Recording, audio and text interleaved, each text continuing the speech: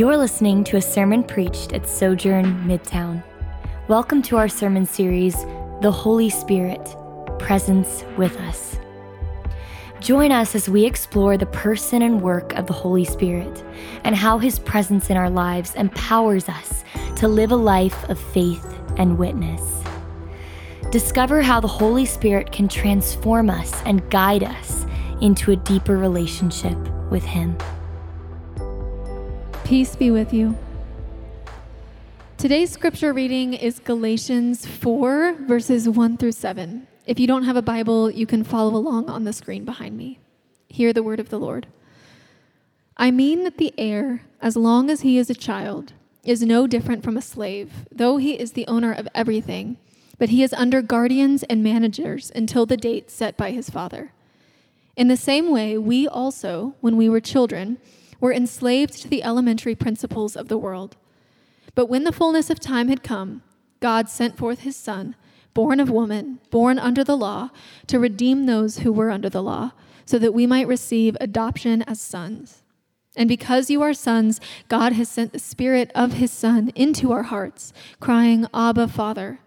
So you are no longer a slave, but a son. And if a son, then an heir through God. This is the word of the Lord. You may be seated. Let's pray together.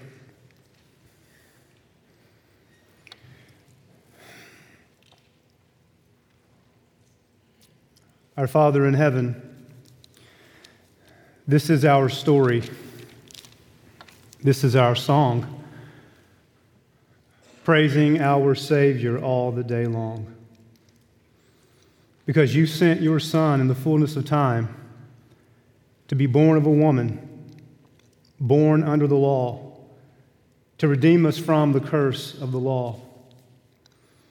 And Father, because we are sons, you have poured out your Spirit into our hearts, who cries out, Abba, Father. And we are no longer slaves as we were before Christ came. We are sons. And because we are sons, we are heirs through God. So, Father, we pray that this morning, by the supernatural power of your Spirit, as we hear a sermon about sonship in Christ, that you would remind us that we belong to you because we belong to Christ and because your Spirit lives in our hearts. So, Father, please fill us with your Spirit, and may your Spirit fall on us even now and awaken our hearts and minds to this rich truth that we have in Christ, and help me to preach your word with power in the Spirit by faith. We ask all these things in Jesus' name. Amen. Adoption is a beautiful picture of the gospel.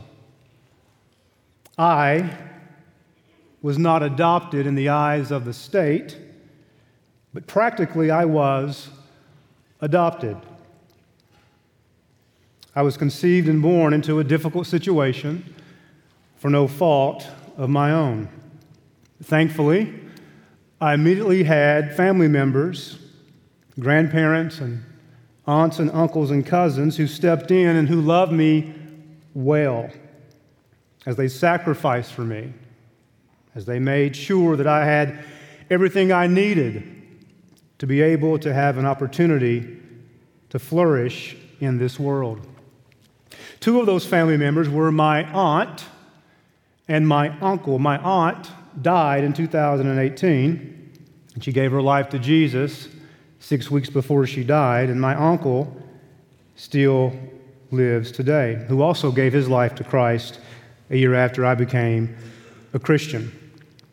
For those people in my small town in eastern Kentucky who knew us, they knew that technically they were my aunt and uncle, but practically they were my mom and dad.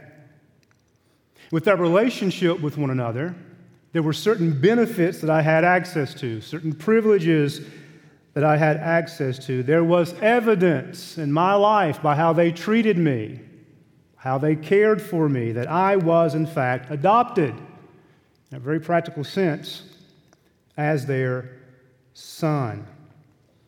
Well, our text this morning, in Galatians chapter 4, verse 6, is about a greater adoption. The main point from this verse is the Spirit is the witness to our status as members of God's family. A word that I want you to hear this morning as we walk through the text is quite simple. God is our Father.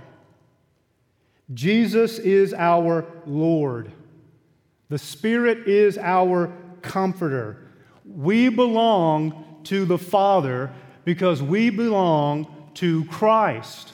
And because we belong to Christ, we have God's Spirit living in our hearts, who bears witness to our status as members of God's family. But first, a word about the context of Galatians chapter 4, verse 6. Paul wrote this letter to command Gentile Christians in Galatia to keep obeying the gospel of Jesus Christ and to avoid the false message preached by his opponents. The opponents were teaching that these Gentile Christians needed to trust in Jesus plus live a Jewish way of life by adopting markers of the Mosaic covenant, by living in obedience to the law of Moses. But Paul wrote to encourage them to remember that they had everything they needed in Christ by the Spirit to live a life pleasing to God, because they were justified by faith in Christ. And Jesus delivered them from the present evil age, and he gave to them the Holy Spirit. So Paul warns the Galatians, if they walk away from his gospel and embrace this false gospel, they will not inherit the kingdom of God. A few examples. In chapters 1 and 2, Paul reminds the Galatians of his apostolic authority. He said that his apostleship comes from God the Father and from Jesus Christ, whom God raised from the dead. He also expresses to them in chapter 1, verse 6, shock that some of the Galatians were turning so quickly from the one who called them by the grace of Christ to another gospel, which he clarifies is no other gospel at all, except some are troubling them and wanting to distort the gospel of Jesus Christ. And you get to chapters 3 through 6 in Galatians, Paul, in my view, gives us the central section of the letter. And here he tells the Galatians they received the Spirit. In fact, he asked them in 3:2 this question, I only want to learn one thing from you. How did you receive the Spirit? By works of law or by the hearing of faith? And he argues in chapters 3 and 4 and 5 and 6, they received the Spirit not by works of law, but by faith in Jesus Christ, because Jesus died for their sins to give them the Spirit. He died for their sins to deliver them from the present evil age. He died for their sins to deliver them from slavery to sin and slavery to the law and slavery to the wicked forces of evil. And he freed them in Christ. And evidence of that freedom is they have the indwelling, supernatural, transforming power of the Spirit living in their midst, living in their hearts. And then we come to 3:23 to 4:7, a passage where we'll focus today. Galatians 4:6 is part of that section, where Paul says, before God invaded the world with his great rescue mission of sending Jesus to die for our sins, we were under the guardianship of the law. We were under slavery to the law of Moses. We were in bondage. Hear that this morning. Before Christ came to liberate us from sin's power, we were enslaved to the power of sin, to the present evil age, and under the law's condemnation because of our sin. But then Paul says this, but now that Christ has come, we have been justified by faith in Christ. We have been liberated from sin and enslavement because Jesus Christ died for us. And we died with Christ, chapter 3, verse 24 to 28, when we were baptized in water. And in Christ Jesus, God has fulfilled every single promise that he gave to Abraham. And because Jesus is the seed of Abraham, Galatians 3:16, and because we are in Christ, we therefore are sons and daughters of Abraham, Galatians chapter 3, verses 16 through 29. Listen to verse 29 in chapter 3, for example. If you are in Christ, then you are the seed of Abraham. You are heirs according to the promise. Now, the text that she just read for us this morning, our sister just read, Galatians chapter 4, verses 1 through 7, Paul uses an analogy from the Greco-Roman world of slavery as well as of sonship. And here he says that our status prior to coming to faith in Christ was analogous to children in an age of immaturity, chapter 4, verses 1 and 2. In the ancient Greco-Roman world, when the child was under a tutor or a guardian, he was no different, Paul says, than a slave, even though he was the Lord of all or the heir of all things. But once the child reached the age of maturity, Paul says, that child inherited all things that belonged to him. In verse 4, Paul applies that analogy to believers. Y'all still with me? Verse 4. Verse 4, Paul says, but when the fullness of time came, that's a reference to the incarnation. When the fullness of time came, God sent forth his Son. Now notice the language here that comes next. Sent forth his Son, verse 4, to be born of a woman, born under the law, to redeem those who were under the law, so that we would receive adoption as sons. Paul means that the moment God decided to send Jesus to be born of a woman, to be incarnate, that Jesus Christ became one of us. He became a human being. Yes, he was without sin, but listen to this very carefully. He was born under the power of sin. He was born under the power of the present evil age. He was born under the power of the law. He lived a perfect life for us as one of us so that he would conquer sin's power for us, so that he would conquer the power of the law for us, so that he would conquer the principalities and powers of the air for us. That's what he means when he says, born of a woman, born under the law, so that he would redeem us, so that he would new exodus us, so that he would deliver us from bondage. Now notice what he says in verses 6 and 7. The focus of my sermon, the rest of this time. And verse 6, Paul says, because you are sons. Stop and think about this with me. Why are we sons? And what does it mean for us to be sons? Notice this, sisters. This does not exclude you. This idea of sonship is very important because in the ancient world, the son, the older son, was the one who had the authority that would be given to him when the father was off the scene. The older son would be the heir, the lord over everything.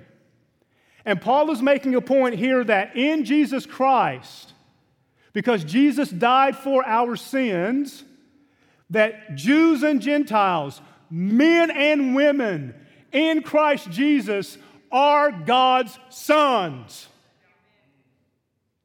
We are part of his family. We receive everything he has given to Christ, through Christ, by faith. Y'all with me this morning? Don't you hear in this statement a minimizing of sisters in Christ. There's no male or female, no Jew, Gentile, no slave or free. We're all in Christ. Where there is male, female, there is slave or free, there is Jew or Gentile. Paul knows that. His point is that in Christ, everybody in Christ are members of the family of God. That's the point. Because Jesus became a human being.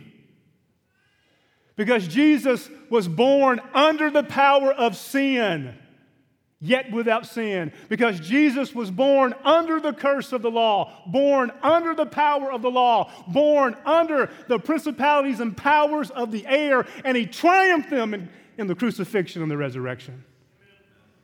Now, I've said this before. I don't preach for amens, but that is a good place for one.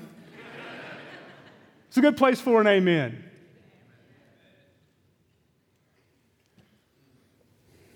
And that's just verse 6, the first part. Listen to the rest of it. Let me just read the first part again. Because you are sons, now watch this.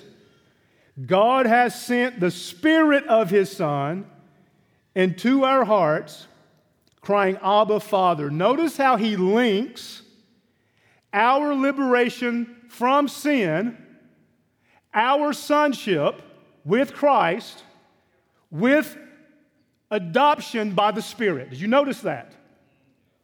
And notice what he says about the Spirit. He says the Spirit is not just some abstract force. That's not what He is.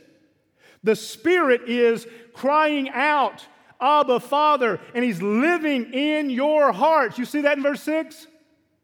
He is living in your life. He is in our midst right now, working and speaking to you right now through the preaching of God's Word. But He is living and breathing in your hearts. And He's crying out, Abba, Father. Don't make too much of that Abba stuff. Abba is an Aramaic word. And the translation means Father. That's what He's saying. He's not talking to Aramaic-speaking people. So some have said things like the word Abba is a more intimate word than Father. Both Abba and Father are intimate. Both words in different languages. You can say it in English, Spanish, or whatever you want to say it in. It's an intimate word because God is not our judge in Christ. He's our Father. Do you feel that today? It's our Father. He's crying out, Abba, Father. He is bearing witness. This is what Paul means. God is bearing witness by means of the Spirit in your life that you belong to Him. The Spirit, let me say it this way, He is the guarantee of your inheritance in Christ. He is the seal of your down payment in Christ. He is the one in Christ that makes you part of the family of God. You know with confidence, or you should know, that you belong to Jesus and not the devil. You belong to God and not the devil because you have the down payment of the Spirit who is crying out to your Father. They belong to you.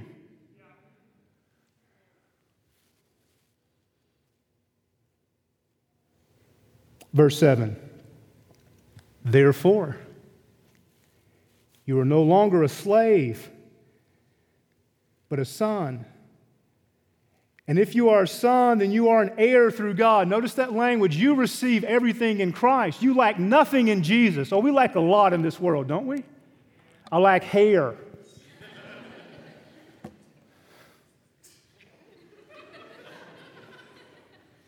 I'm getting older. I'm 44. My knees are getting bad. I work harder than I did when I was in my 30s to be healthy, but I don't see as many good results in my 40s. We lack much in this world, but we don't lack anything in Christ. We are heirs. What are we heirs of? We're heirs of the kingdom of God. We're heirs of eternal life. We are no longer slaves to the power of sin. You are not. If you believe you're a slave to the power of sin, if you're in Christ, the devil's telling you a lie. You are not a slave to the power of sin if you are in Christ. You are a liberated, free heir in Christ who have received all the promises of God in Christ, which are yes and amen. Galatians 3:29 again. If you belong to Christ, then you are children of Abraham, heirs according to the promise. Listen to how Paul says it in Galatians chapter 3, verse 13 and 14. Christ redeemed us from the curse of the law by becoming a curse for us. For it is written, cursed is everyone who is hanged on a tree. Now listen to verse 14. Here's why Christ redeemed us from the curse of the law. Verse 14. So that in Christ Jesus, the blessing of Abraham might come to the Gentiles, so that we might receive the promised Spirit by faith. In Galatians, the Spirit is, yes, the Holy Spirit, but it is also the proof that every single promise that God gave to Abraham, that God gave to Moses, that God gave to David has been realized in Jesus. And the Spirit of God living in us guarantees that we receive those promises and we await them by faith. We've already begun to experience them in part right now by the indwelling and transformational power of the Spirit, because we are adopted as sons. Well, 4 quick applications. 1, because we are children of God by faith in Christ, we have the Spirit living in us, bearing witness to us and to God that we belong to Him. Therefore, brothers and sisters, listen carefully. We can, we will, and we must walk in the power of the Spirit as children of God. And we can, we will, and we must walk contrary to the flesh and contrary to the present evil age if we desire to inherit the kingdom of God. We have inherited the kingdom of God already in part if we're trusting in Jesus by faith. Evidence is we have the transformational power of the Spirit manifested through our lives. And we must continue to walk in step with the Spirit so that we will inherit the kingdom of God. But here's the good news: because the Spirit of God works in us and enables us to walk in step with the Spirit, we will walk in step with the Spirit and we will inherit the kingdom of God. Second application. Because we have faith in Jesus, who died for us to emancipate us from the power of sin and who is risen from the dead, the Spirit lives in us. The Spirit enables us. He transforms us so that we can conquer the power of sin in our own lives by living lives, not of perfection, but by living lives of faithful obedience. Because the Spirit is living in our hearts right now, individually and in community with each other. We have, hear this carefully, the supernatural ability to walk in obedience to the gospel. We have the supernatural moral agency not to live as slaves to sin.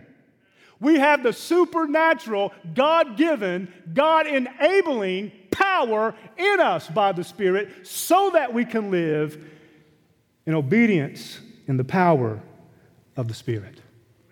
Therefore, brothers and sisters, let's stop living a defeatist Christian life. We can't overcome sin. You say, well, Jarvis, I'm a sinner and that's just the way it is. Well, no, it's not just the way it is. Jesus became like you so that you could become like Him. Not perfectly. It's not what I'm arguing. But what I am saying to you is, you do not understand the gospel if you believe you are predestined as a believer to live as a slave to the power of sin. You don't understand the gospel. You are predestined in Christ to live as His adopted children, and you are enabled by the Spirit to do that. You don't have to be a slave to lust, to lies, to slander, to porn, to gossip, to money, to sex. You have the ability in Christ Jesus by the Spirit to be free. Don't you want to be free? I want to be free.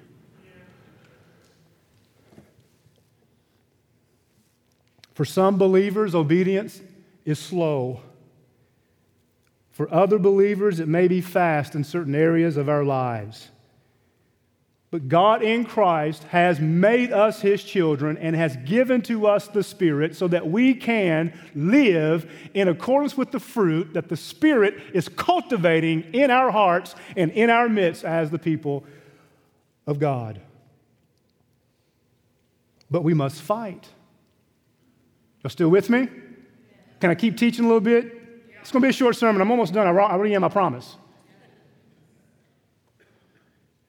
We must fight.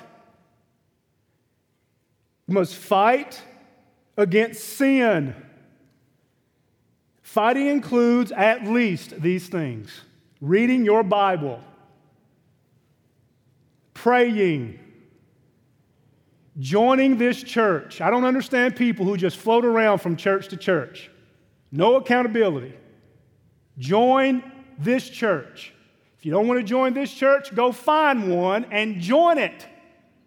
Because that's how one way you fight against sin. You fight against sin also by being involved in the life of the church.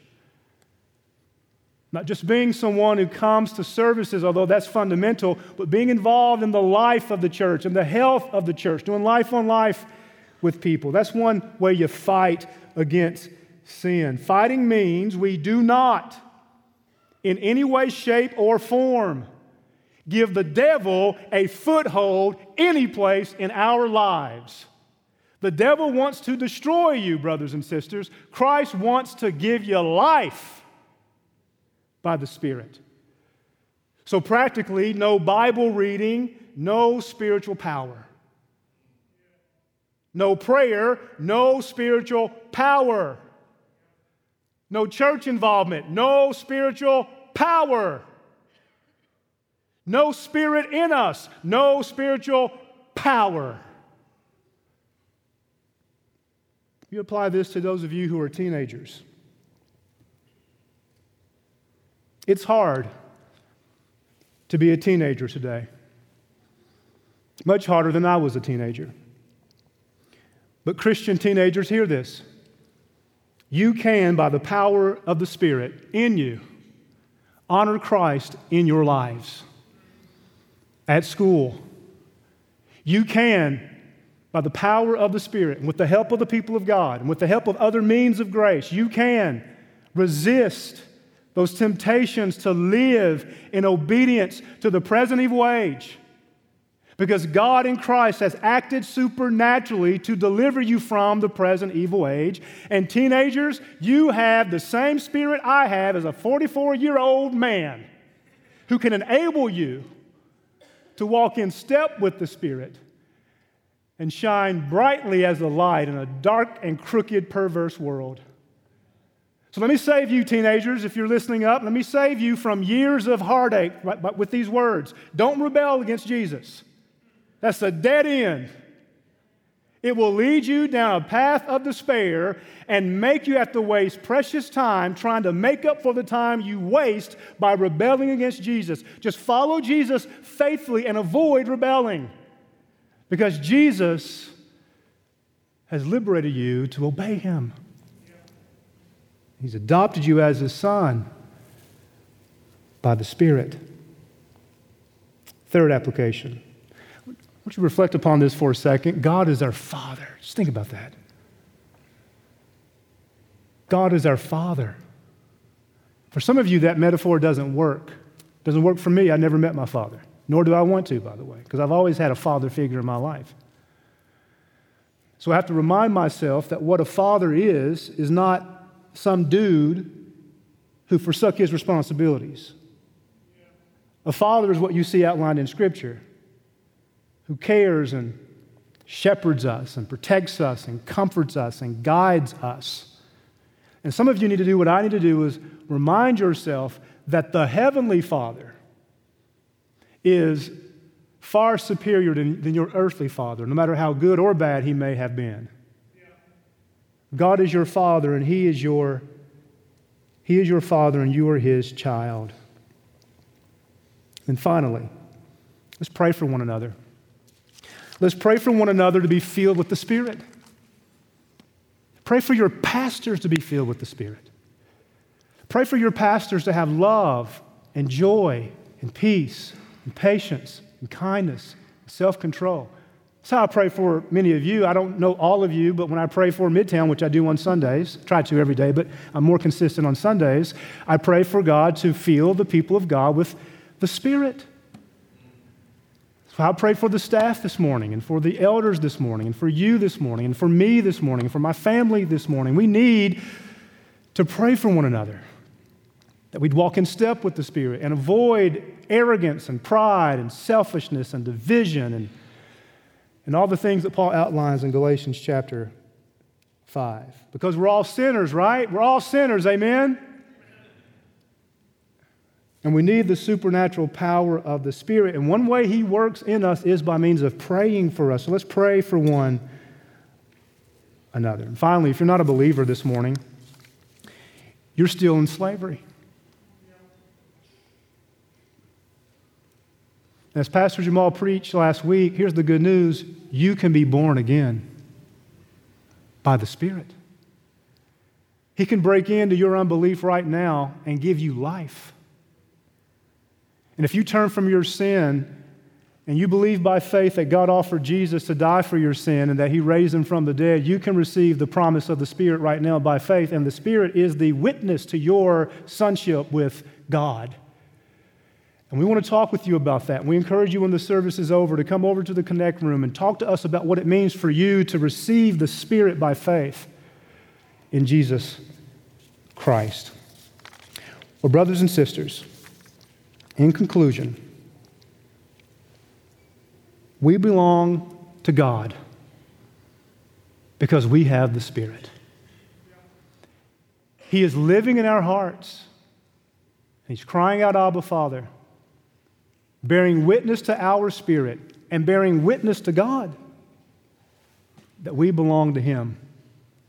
Therefore, may the Lord fill us and free us to live in step with the Spirit.